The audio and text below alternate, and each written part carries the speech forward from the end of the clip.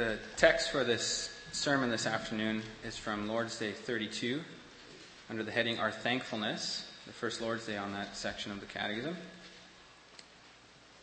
So let's read that now. Question answer 86 and 87.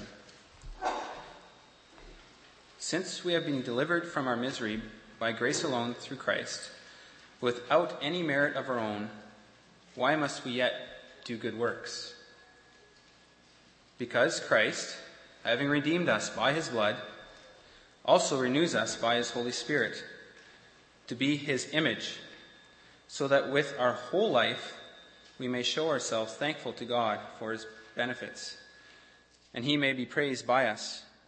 Further, that we ourselves may be assured of our faith by its fruits, and that by our godly walk of life we may win our neighbors for Christ. Can those be saved who do not turn to God from their ungrateful and impotent walk of life? By no means. Scripture says that no unchaste person, idolater, adulterer, thief, greedy person, drunkard, slanderer, robber, or the like, shall inherit the kingdom of God.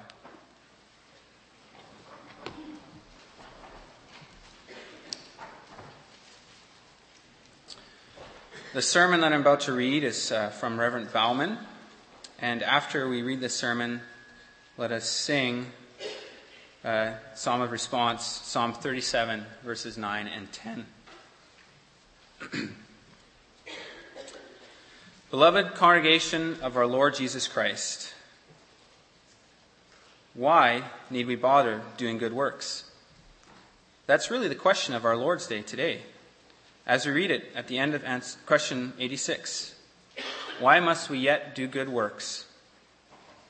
We all know from our daily experiences that it's a struggle always to do only good works. How much easier we feel would life be if we would be able to do our own thing? Wouldn't have to watch our behavior. Why need we bother doing good works? What makes the question the more intriguing is a statement embodied in question 86 of our Lord's Day. That question includes this statement: we have been delivered from our misery by grace alone through Christ, without any merit of our own. There's the material of Lord's Day 23. We are righteous before God only by true faith in Jesus Christ. That is, his righteousness is written onto my account, so that I am forgiven of my sins and acceptable to God, so I don't have to do anything to be saved. Indeed, I contribute nothing to my salvation, since Christ has already obtained salvation for me. It's precisely that gospel of salvation without works that makes the question of our Lord's Day so pressing. Since we are already saved through the sacrifice of Christ, why must we yet do good works? In all the pressures of life, isn't the matter of doing works a hassle we don't need? Ought we not to leave each other alone, free to do our own thing? Our Lord's Day, brothers and sisters, confesses Scripture to teach that good works, while they don't contribute a thing to our salvation, are nevertheless part and parcel of the life of the everyday Christian. In fact, Christians cannot help but do good works, invariably shall do good works. This is the gospel to which we may listen this afternoon. I use this theme: those redeemed by Christ shall do good works. They are done for God, for ourselves, and for the neighbor. So then the first point, good works are done for God. To explain why we are to do good works, the Catechism asks attention for the fact that we are renewed by Christ's Spirit to be his image. To understand the meaning of the Catechism on the point, we shall need to turn to the beginning of Scripture, where we first read of God's creating man in the image and likeness of God, Genesis 1. From that chapter we learn that God's creating man in his image does not mean that God has created a creature that looks like God. From that chapter we rather learn that man was charged to rule over the world as God would. That's what being image is all about. As image of God, it was the task of man to represent God on earth through the way people took care of God's creation, through the way Adam and Eve acted, all creation could see what God was like, as image of God. Adam and Eve were to image God, to show the creatures in the Garden of Eden the same care that God would show, the same goodness that God would show, the same faithfulness, kindness, etc. The conduct and attitudes of the human race should form a clear picture of the characteristics of the Creator. The fall into sin destroyed man's ability to show to the rest of the world what God was like. With that fall, we deserted God and joined Satan. Scripture uses graphic terms to describe what we became when we joined Satan. Says the Bible, we became dead in Ephesians 2, corrupt, able to do only evil. That means, in turn, that fallen man is not able to image God anymore. Romans 3 says, sinners are not righteous. Sinners do not do good. Sinners speak lies. Sinners kill. Sinners utter curses and bitterness. Sinners hate. This is not what God is like. So a person dead in sin, and by nature we are all dead in sin, we all fell, cannot image God. A sinner cannot be kind as God is kind, cannot be gracious as God is gracious, cannot be truthful as God is truthful, cannot be faithful as God is faithful, cannot be holy as God is holy. A person dead in sin cannot image God anymore. The sinner who has joined Satan instead images Satan, reflects what Satan is like. That in turn means that attention of the creation after the fall, when it saw man, was directed not to the glorious Creator, it was directed instead to the creature Satan. So God was not glorified as ought. Satan received the glory. Man, created in the image of God, had in the fall become the image of Satan. The Lord God, in mercy most wonderful, sent his only begotten Son into the world to ransom sinners from their bondage to Satan. Through his sacrifice on the cross of Calvary, Jesus Christ paid for sin so that in turn his elect can appear in God's holy presence. Though these elect do not deserve it, for we remain sinful, God imputes to them the perfect satisfaction, righteousness, and holiness of Christ, so that these elect are judged righteous before God. That is what Lord's Day 23, we are righteous before God only through faith in Jesus Christ. This is strictly God's boundless grace. Children of Satan are adopted to be children of God. Sinners are made righteous, just. This whole notion of sinners being transferred in Christ from Satan's side to God's side, this whole notion of sinners being declared righteous before God, is known by the technical term justification. But now a question, beloved. When God, in mercy, takes sinners from Satan's side back to God's side, when he declares sinners righteous for Christ's sake, do these people remain dead in sin? Do we stay the image of Satan that we become as a result of the fall into sin? That's now the point of our Lord's Day. It is not true that because Christ's sacrifice we are declared righteous before God, and that is it. No. After God takes us from Satan's hand and makes sinners his people, after he washes away sins for Christ's sake and declares sinners righteous before him, then God also changes those whom he has saved. As children of Satan, we were dead in sin. But when God takes people dead in sin and forgives their sin, adopts them to be his children, brings them back to his side, then he also regenerates them, renews them, makes them a new creation, causes them to be born again. Children reflect what the parents are like. When God adopts us to be his children, he also changes us in such a way that we are made to reflect what our Father in heaven is like. I draw your attention to the prophecies of Ezekiel.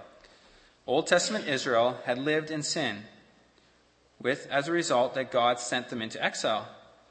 But in exile, God sent to them the prophet, who has to say to the Israelites not only that God will gather together the people he has scattered, Ezekiel has to tell them also that God will give them a new heart. Says God through the prophet, I will take the stony heart out of their flesh and give them a heart of flesh. Ezekiel 11, verse 19. That stony heart is descriptive of a heart dead in sin. A stony heart doesn't do anything, is dead. God promises to make these unbelieving Israelites alive again. Give them a heart that lives. This is change, is a renewal, is a making alive. Jesus speaks in the same line to Nicodemus. Building on this revelation from the Old Testament, Jesus says to Nicodemus, "Most assuredly I say to you, unless one is born again, he cannot see the kingdom of God." John 3, verse 3.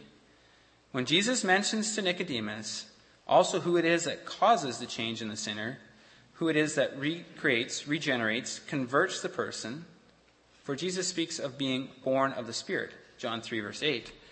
That whole package of change, of being born again, recreated, converted, renewed, regenerated, is known by the technical term sanctification. Let it be clear to you, brothers and sisters, everyone who benefits from the sacrifice of Christ on Calvary, everyone who is taken by Christ from Satan's side to God's side, everyone who is ransomed from slavery of the devil and made a child of God is also changed. Regenerated, given a new heart. Justification and sanctification are two different things, definitely, but you cannot separate the two. Every person saved by the blood of Christ is also renewed by the Spirit of God. You can't have the one and not the other. Listen to what Paul says to the Romans. We read in chapter 8, says Paul, "If we belong to Christ, in other words, if we have been made righteous before God for Christ's sake, then the Spirit of Christ also dwells in us. If anyone does not have the Spirit of Christ, he is not his. And the Holy Spirit, let that be fixed in your minds, does not dwell in a person still enslaved to Satan, does not dwell in a person still dead in sin. He dwells only in those washed by the blood of Christ, those adopted by God to be his children, those declared righteous through the blood of Christ. When the Spirit of Christ comes to dwell in the heart of a sinner, that person is born again, made a new creature. The old has passed away, the new has come. He is changed. But if the old has passed away and the new has come, if a sinner has been renewed by the Spirit of Christ, he cannot live any longer as a child of Satan." Change means change. That's why the Apostle Paul in his letter to the Galatians lists both the works of the flesh and the fruit of the Spirit. In fact, he contrasts the two. The flesh lusts against the Spirit, and the Spirit against the flesh. Galatians 5, verse 17. And he adds, "Those who practice the things of the flesh will not inherit the kingdom of God." Verse 21. Though the works of the flesh characterize the natural child of Satan, the child of God is changed so that he produces different conduct. As to what the difference really is, Ezekiel, in that passage mentioned earlier, puts it this way: "Those who have received a new heart will walk in God's statutes and keep his ordinance and obey them." Ezekiel 11, verse 20. That's the difference, beloved. Those still on Satan's side, those not saved by the blood of Christ, and therefore not renewed by his Spirit, do not keep the commandments of God. They do not serve God alone, nor serve him only as he has commanded. They do not stay away from all abuse of God's name, do not talk up his glory in all they do. True, not all those on Satan's side act in an equal evil manner. Not all kill, as did the gunner of Port Arthur.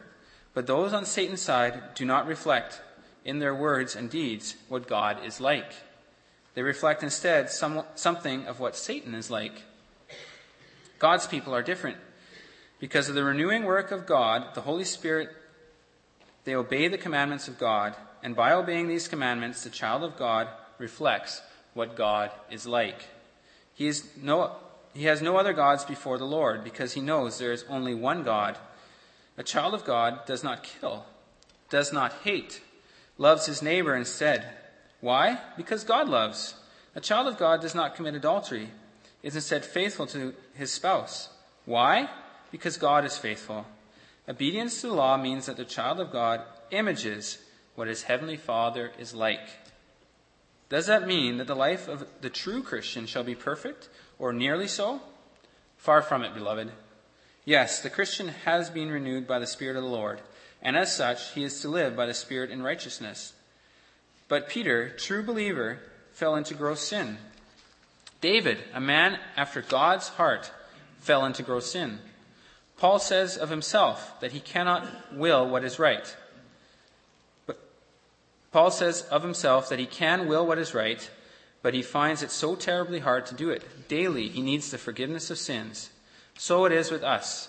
Recall the Lord's Supper form. We do not come to this supper to declare that we are perfect and righteous in ourselves. We are aware of our many sins and shortcomings. We do not have perfect faith, and we do not serve God with such zeal as he requires.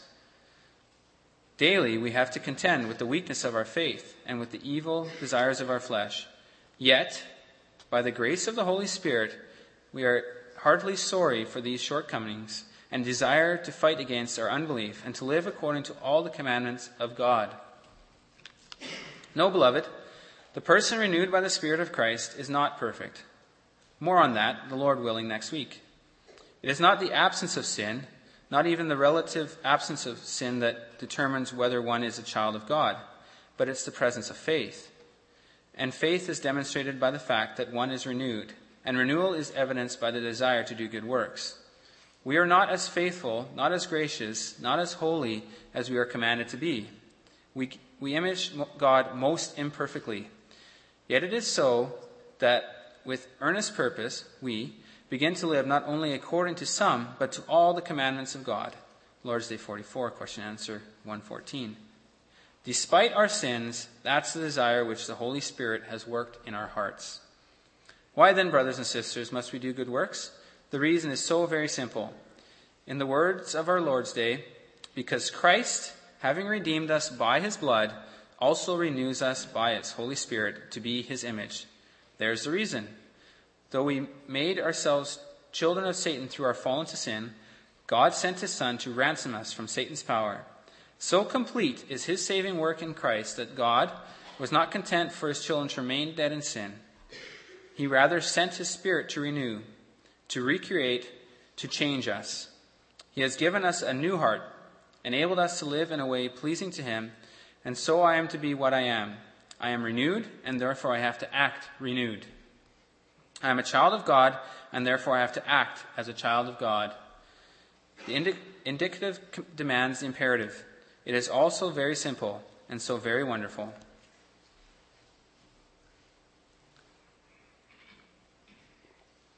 Our second point, good works are done for ourselves. Beyond this first reason, the Catechism mentions a second reason why we are to do good works. It says, answer 86, further, that we ourselves may be assured of our faith by its fruits. I said already that one has either a heart dead in sin or a heart renewed by the Spirit of the Lord. Now, the Apostle Paul writes to the Galatians about works of the flesh and works of the Spirit. The Apostle makes it clear that the works of the flesh arise out of a heart still dead in sin. They come from a person who is still in the grasp of the evil one. The works of the Spirit, on the other hand, arise out of a heart that has been recreated by the Spirit of God. What does this mean? This, by one's conduct, one can receive an assurance where one is child of God or not. A person who revels in lies, licentiousness, enmity, drunkenness, etc., is not a child of God. He is not a child of God because he does not do the works of God. He instead does the works of Satan. On the other hand, a person who keeps the law of the Lord, not just in the external things of not killing, not stealing, obeying parents, etc., but who keeps the spirit of the law, is going to demonstrate love, joy, peace, kindness, goodness, etc. As such, he shows himself to be a child of God. He reflects what the Father is like, and so there is the evidence that the Holy Spirit has taken out the heart of stone and given a new heart. It comes down to this: your conduct demonstrates what you are. Or to use an expression from the Lord, you know the tree by its fruit. It's because conduct demonstrates what one is that one can observe a person's works and conclude from those works whether or not he shall be saved.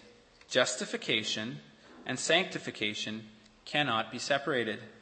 Any person who has been ransomed from the power of the devil and made righteous before God is also changed, is also renewed. And equally, every person who is changed, renewed, has also been delivered from the power of the devil, made righteous before God.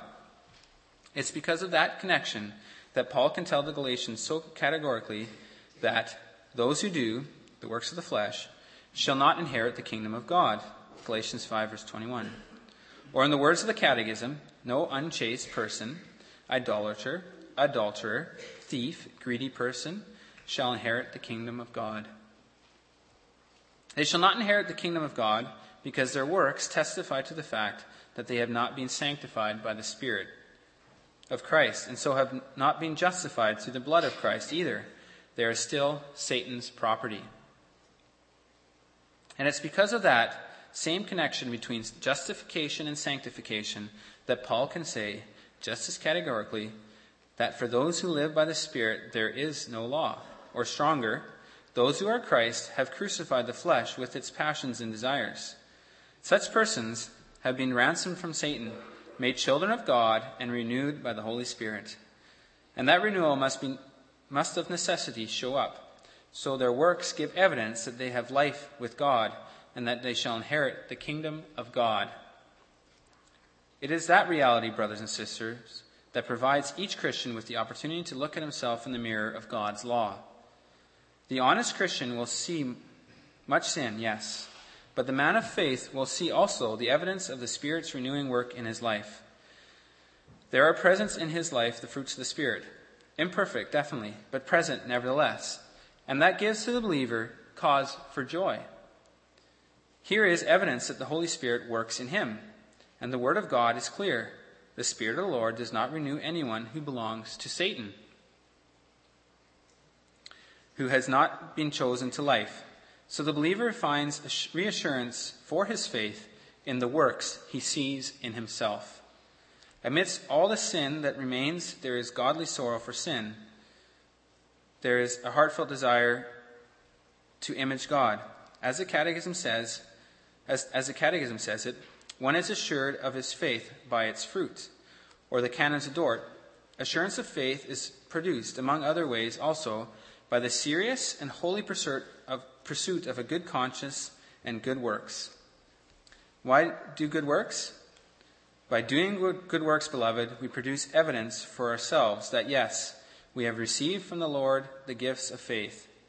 In the face of life's struggles, in the face of the weaknesses we still see in ourselves, seeing fruits of faith in ourselves gives encouragement. And then the third point, good works are done for the neighbor. Finally, our Lord's Day mentions the third reason why we ought to do good works. It says, answer 86, that by our godly walk of life, we may win our neighbors for Christ. Here the Catechism comes full circle. God has created the human race to image him, to act as he acted, so that in turn all creation might know what kind of God there was in heaven, might know who he was. With the fall into sin, the entire human race rejected God in favor of serving Satan. God in mercy saved some, not all. These some, the believers of today, have been renewed by the Holy Spirit, have been enabled to function again as the image of God. The others, the unbelievers of today, have not. Now it is for those changed by the renewing work of the Spirit of Christ to live as changed, renewed persons. Why? So that those who still live in darkness might see from God's children something of what God is like, and in turn be prompted to praise this God. It's what Peter says.